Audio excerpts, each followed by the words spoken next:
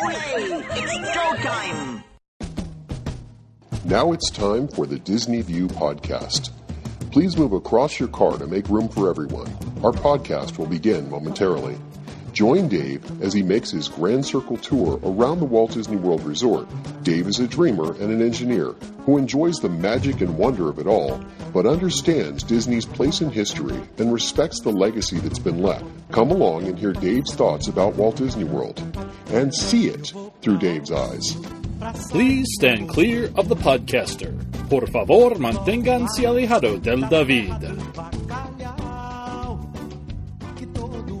And now, here's your host. Hey everyone, it's Dave. Welcome to another edition of Dave's Disney View podcast. Well, as I like to do from time to time, I like to talk about the monorails. And today I have a guest to talk about monorails, and this is one of those cool topics that I hope you enjoy.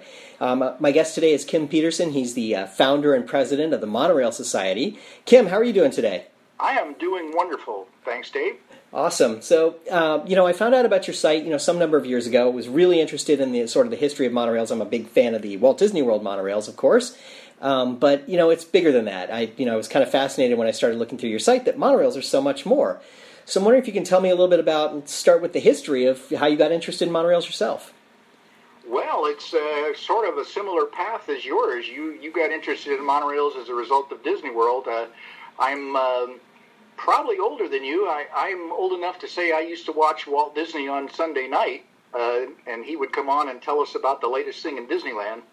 He was the one that got me interested in monorails way back, probably 59 when he opened up the first one. I got interested in the trains right away, and they made all kinds of sense to me. I couldn't figure out how those big trains would stick to that tiny little beam, but that was part of the mystery that got me going. That's cool. So you started the Monorail Society to talk about the trains and some of their history and so forth. Tell us a little bit about the site. Sure. Well, actually, I was interested in all kinds of transit for a long time, but it wasn't until '88 that I was talking to a fellow Disney fan, as a matter of fact, about the LA subway. They were just getting started with the system there, and he mentioned how many billions the thing was costing for just a couple of miles, and he said for all that money they're spending, they could have monorail over the entire Los Angeles Valley.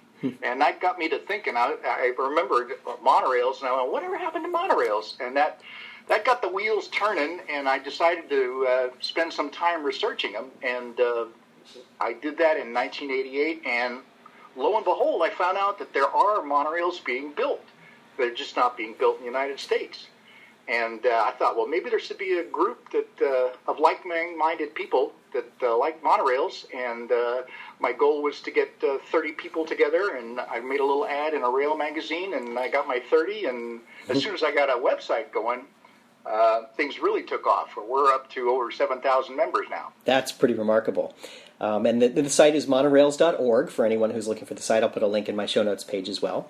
While we're on the topic for a moment here, you've got a book that you put out, Monorails, Trains of the Future, Now Arriving. That looks really cool. It just went into print, if I understand correctly. Oh, that is my baby, right? That is my pride and joy.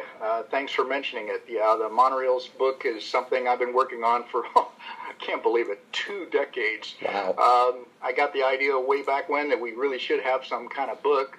The last one to come out was in 1965, but I wanted something really kind of encyclopedic-like, It's got all the Disney monorails and all the monorails in Japan and around the world and the ones being built. And, of course, there's a lot of amazing history on monorails as well. I've got some amazing old pictures of monorails going back to the 1800s, if you can believe it. That's amazing.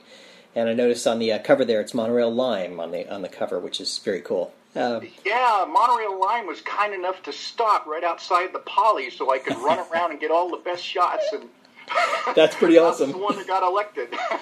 That's pretty cool. Now that's neat because monorails from throughout history. So monorails are an interesting thing because they're really fascinating. They're very environmentally friendly. They're very efficient. They can move a lot of passengers. We were talking for a couple of minutes about how many passengers the Walt Disney World monorail moves.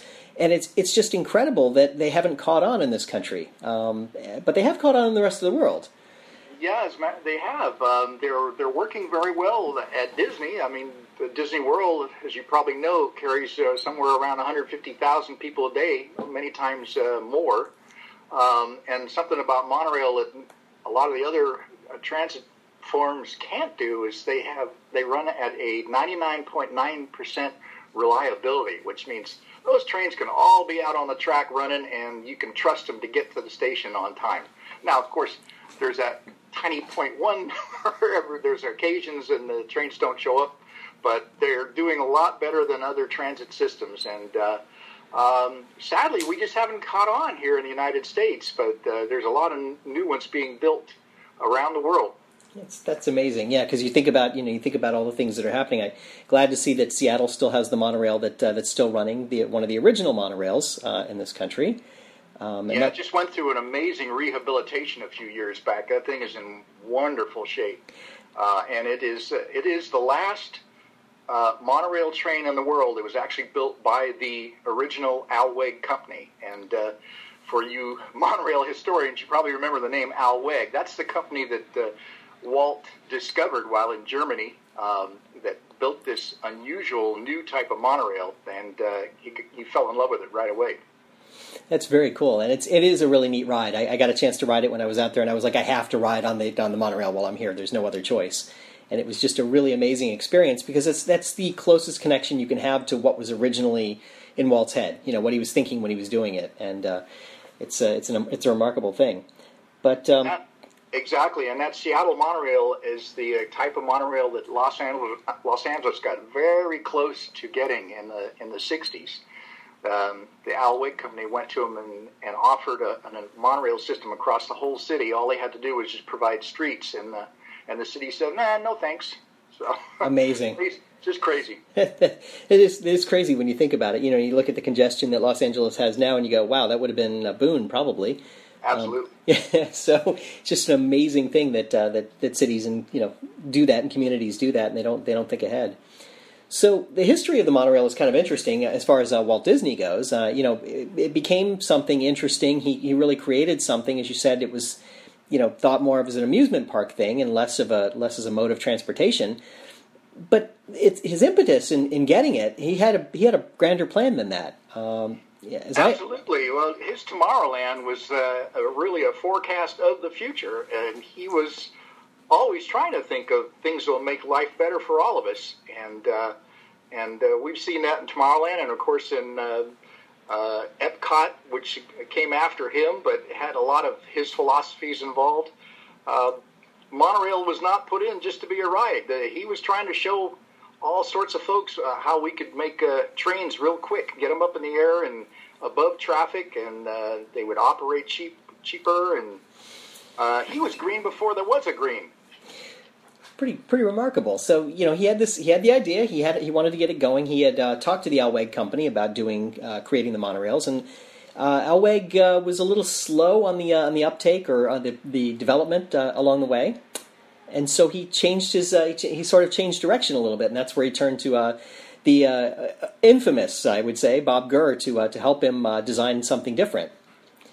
Right. Well, Disneyland had the unique challenges in it. It had a small area, and Walt, being the pioneer, wanted something really spectacular, and he wanted the thing to twist around like a bowl of spaghetti.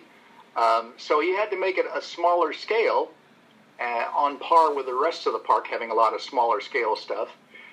But to do that, they had to change the design of Alweg's trains. So Bob Gurr got very much involved in doing that, and he also came up with that iconic Buck Rogers look that we all love. Yeah, exactly. And later on, the Learjet look that you see on the cover of my book.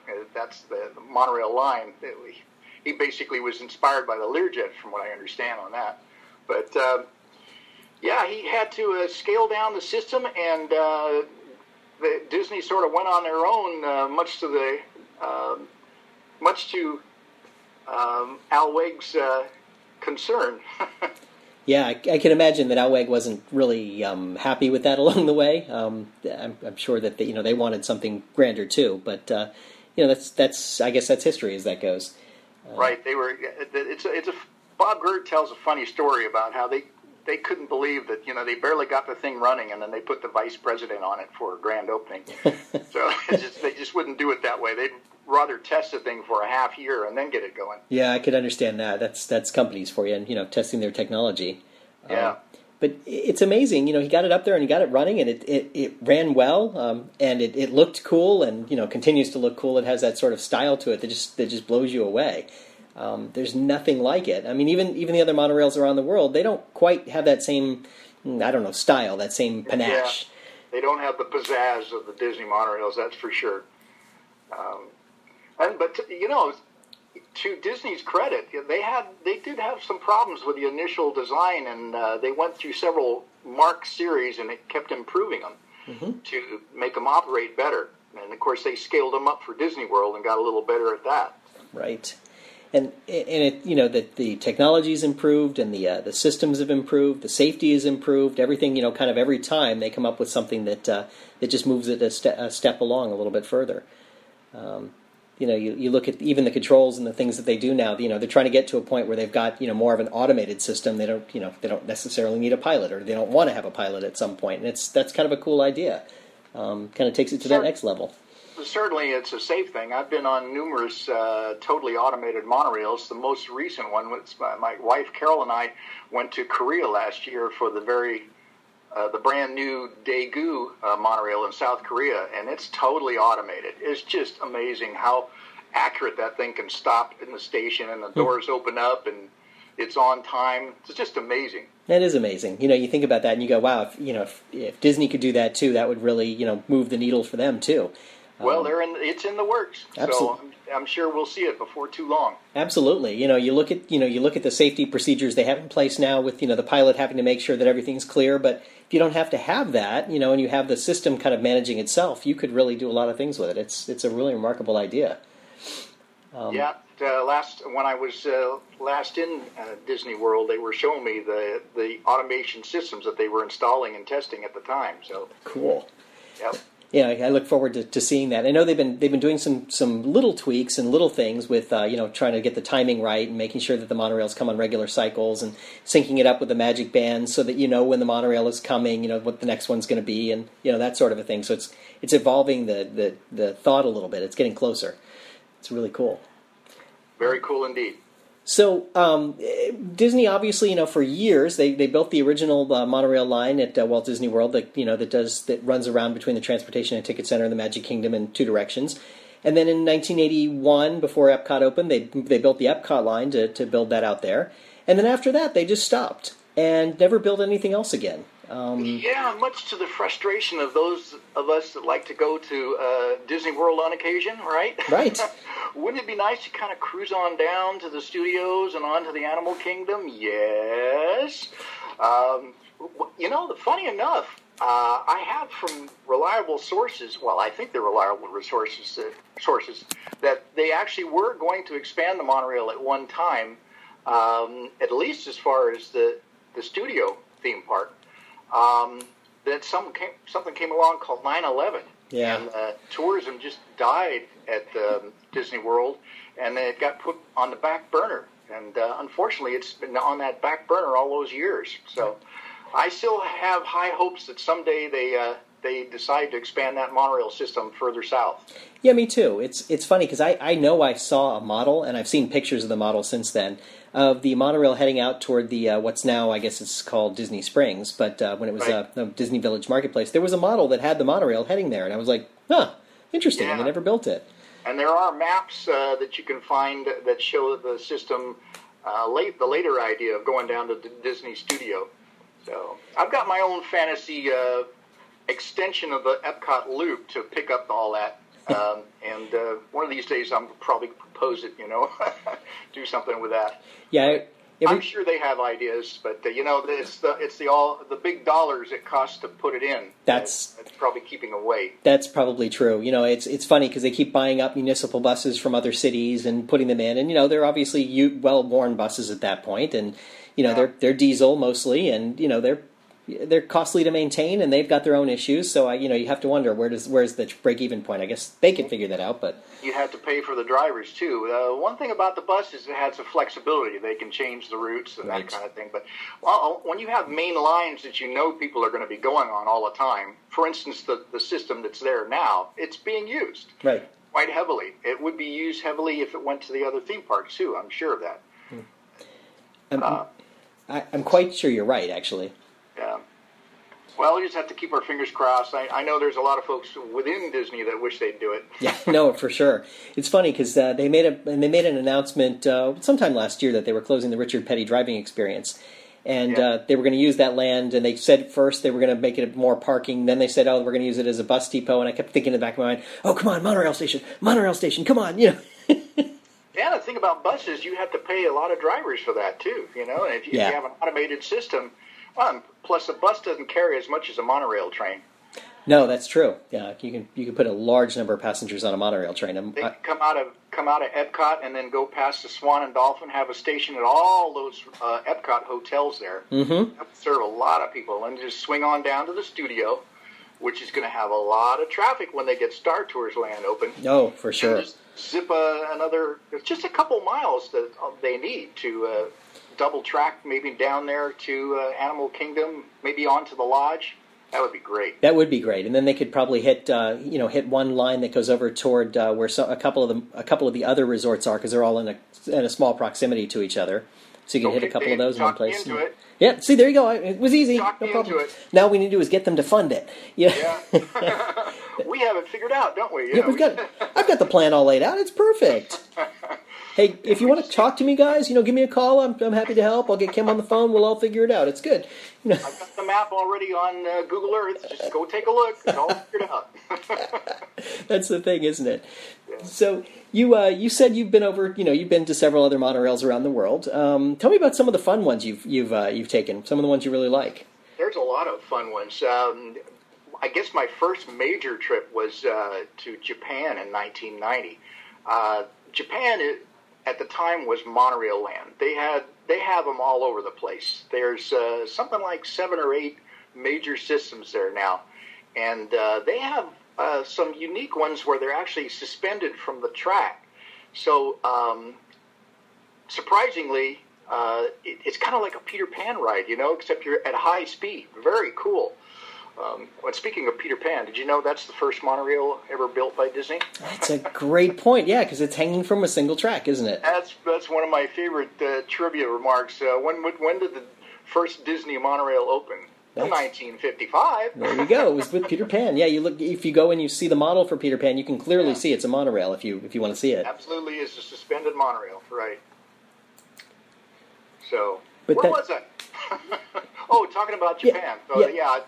I've been on a lot of ones in Japan. I've been on the monorail in Kuala Lumpur, Malaysia, which was, interestingly, reverse engineered from the blueprints of the Seattle monorail.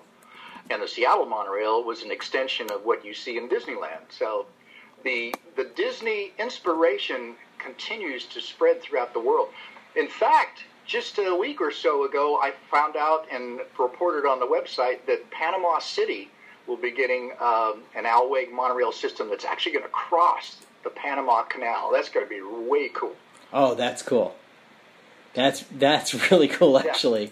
And it's going to be the first system built by the Japanese company Hitachi in the Americas. So for us monorail geeks, we're very excited about that. They almost built one in Seattle, but politics got in the way. That's sad that politics has to get in the way of fun stuff like that. Well, as a matter of fact, I have a chapter. It's one of my favorite chapters in my book. It's called Could Have, Should Have. And it's like over 100 years of monorails that almost got built. And you just won't believe some of the systems that got close to being built. Huh. That's really neat. Yeah, that's really interesting the way those things go. Sometimes things work out and sometimes it just doesn't happen. And it's, the politics of it and, different people in charge and whatever. I guess that's the nature of it. And politics of building things is for just anything, not just monorails. Oh, certainly, yeah. We seem to have an unusual amount of bad luck in the United States when it comes to monorail. That's really too bad. It's kind of sad that happens that way, because it'd be really neat if we get a few more around. Yeah, I'd love well, that. we can still go down to Disney. In my case, I go to Anaheim more often, and you can go to Orlando, and we'll get our fix, right? Exactly. So that's the thing, and I love, sometimes it's just the simplicity of just going out and taking the ride, right? You forget about the theme parks, you forget about anything else, you just hop on and you take the ride around, and you just enjoy it for what it's worth. Well, you bring up a good point. That's another thing that's kind of against monorail is they're fun to ride. Yes. So they're not taken as seriously. They're above traffic. They don't mix with street traffic and pedestrians, and you're cruising along. It's kind of like low-level flying. So, it's not unusual to see kids with their face up against the window and watching everything. Yeah, exactly. I think I'm a big kid doing that, actually. I was just going to say the same thing. I've got my face up against the window, too. And I used to, before the accident, I was always the one going, hey, can I ride up front? Right. Because back in the day, they let you ride up there with the pilot. You still can at Disneyland, but you can't at Disney World anymore. That's right. Yeah. Yeah, so that's a pity. That's a neat treat. Yes, it is. It was really neat. I caught a lot of video up there, so it's on my YouTube page. I'll put a link to it out there again because it's really kind of cool. It's one of those things where you go, yeah, it's just neat to be able to watch it again and see what it looked like from the front, see the pilot's point of view. I gotta invite you to my YouTube channel. I've got some really cool front of the monorail rides of what they look like going through cities. So. Oh, cool! Got to check that out. Absolutely. Yeah. Definitely, got to check that out, and I'll put a link to that in my show notes page too. Man, my show notes page is going to be really long, but with cool stuff, so it's going to be great. I always like to put information out there for anybody that wants to follow along a little more. So I love the whole thing, and one of the things that that was really interesting to me is I love the fact that you got a concrete beam that it's running on, especially at like Disney World and some of the other places, and yet they can switch it. They can move the concrete beam from one place to another and actually move the trains from different lines. And it's one of those things that, as an engineer you look at and you go, that's just fascinating that they can move concrete like that and actually change directions and whatnot.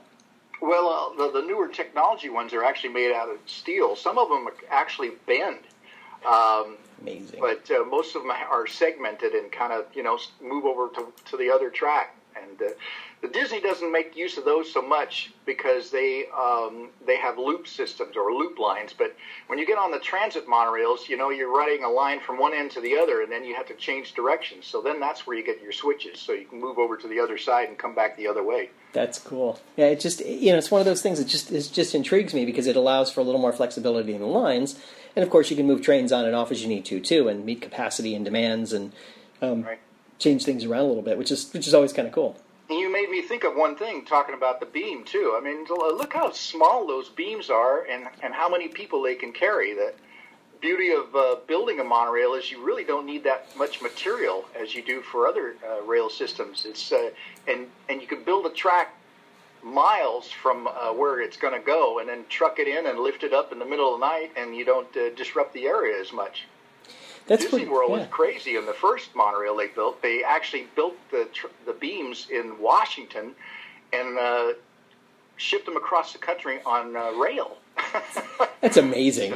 Yeah, that was just wild. They decided to do their own beams for the Epcot line, and they're a little bumpier than the ones built in Washington. Let me say that. Yeah, I would agree with you there, but it's interesting. You can still see the vestiges of the concrete facility where they built the beams. It's kind of neat. If you look at Google Earth, you can still see them on there, where the building was. We can. Here we're going to start talking about opening that yard up again, huh? Yeah, oh, yeah, exactly. See, it's still there. I mean, it probably needs a little work, but we can just open it back up. See, I'm telling you, we've got this all figured out. It's all good. Just on ticket sales of Star Wars alone, we could build one heck of a system. Exactly. That's what it all comes down to. It's just about building the system. It's no big deal. Yeah, right. Very cool. But it's a really interesting thing. I mean, I'm one of those people who always likes to talk about the monorail. I have no issues. I can just jump into a conversation about the monorail. I'll overhear somebody just having a conversation about it, and I'll just jump in. Hey, you're talking about the monorail? Well, I tell you what, Dave. You know where I am now. Yeah, exactly. Now I know who to talk to. You found me. Look out. The geek is probably worse off than you as far as monorails. It's just one of those really neat things. I mean, that's one of the things that really drew me to Disney in the first place. I mean, there's a certain magic that goes along with all of it, a certain sense of wonder, but it's it's that forward thinking in the cool designs and something that's different that you don't see every day that is, bigger and better than what you see in real life, I'll say. Overall, Disney is showing the world how to be a better world. It's showing how to be clean. It's showing future technology. The cast members are showing how to be nice. Wouldn't it be nice if we were all a little friendlier to each other, like we are when we go to Disney? Yeah. What was that word? Nice? I'm sorry. No, I'm just kidding. What did you say?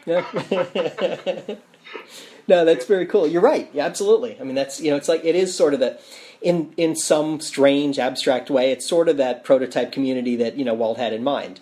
Yeah, sure is. It's something that you don't see every day. I mean, he had always, from what I gather, because I never met the man, obviously, but from what I gather, he always wanted to have something that was just different that you couldn't see every day. Something that was really unique, and so he's accomplished that to a large degree. We're talking about that in that sense. Yeah, it's an amazing inspiration to my life, that's for sure. Mm-hmm. I kind of feel like I never worked for Disney, but I like to think of myself kind of working directly for him, because I think he would approve of us trying to move this concept forward. Yeah, I think you're right. I worked for the Disney company for a period of time, and it was a great experience, a lot of fun. So just one of those great jobs in life.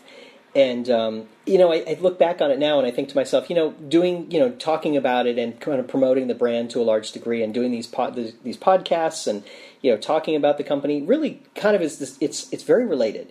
You're still ambassadors for the brand in some way, and doing something, and kind of being positive, and it's really kind of a neat experience to be able to be involved in that way, kind of distantly. There's a lot of companies where you leave and you still have that good feeling about it. That's impressive. No, it's really amazing. And when I run into somebody who's a former cast member, we do the secret cast member handshake, but we all have that sort of camaraderie.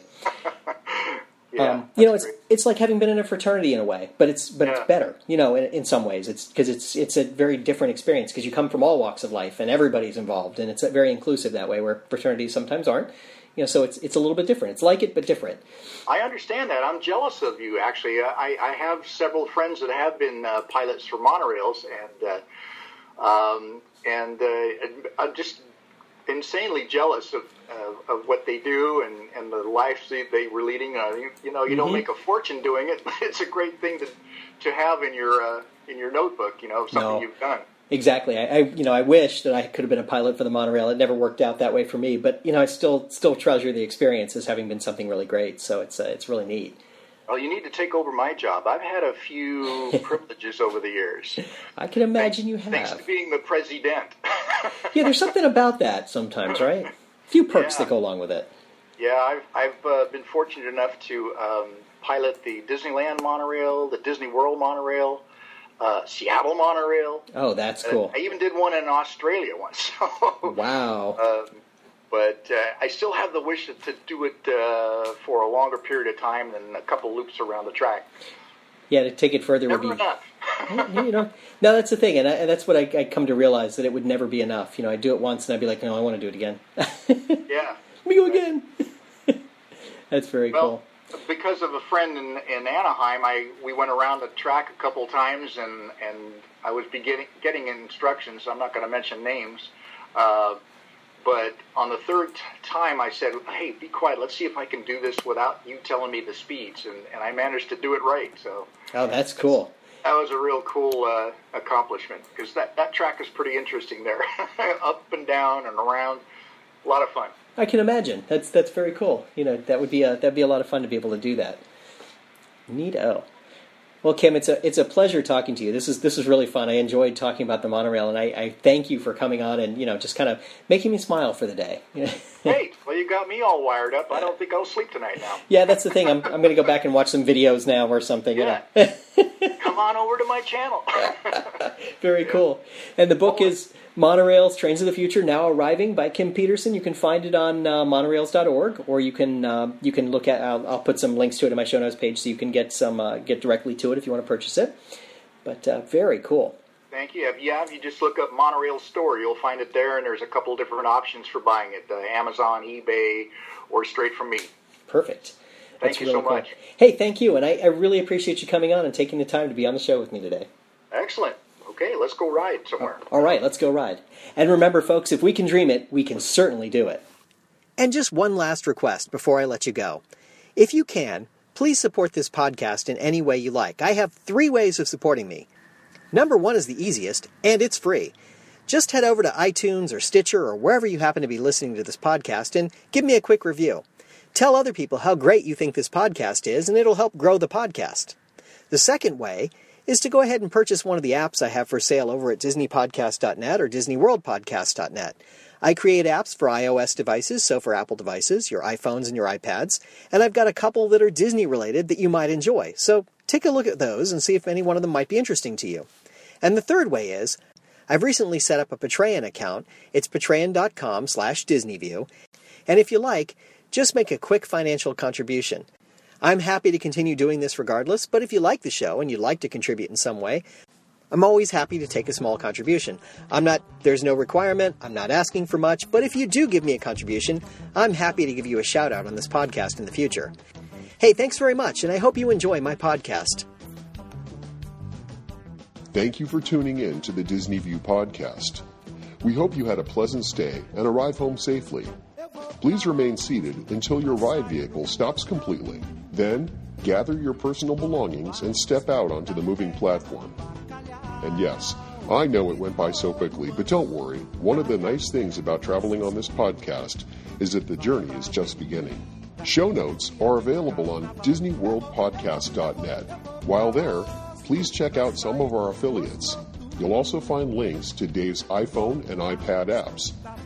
There's an app for pin trading, one for finding hidden Mickeys, and an app for finding and tracking pressed pennies around the Walt Disney World Resort. And you never know just what Dave is working on next.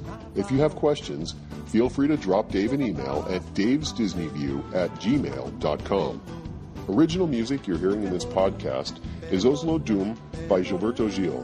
Of course, this is a fan podcast and in no way affiliated with the Walt Disney Company.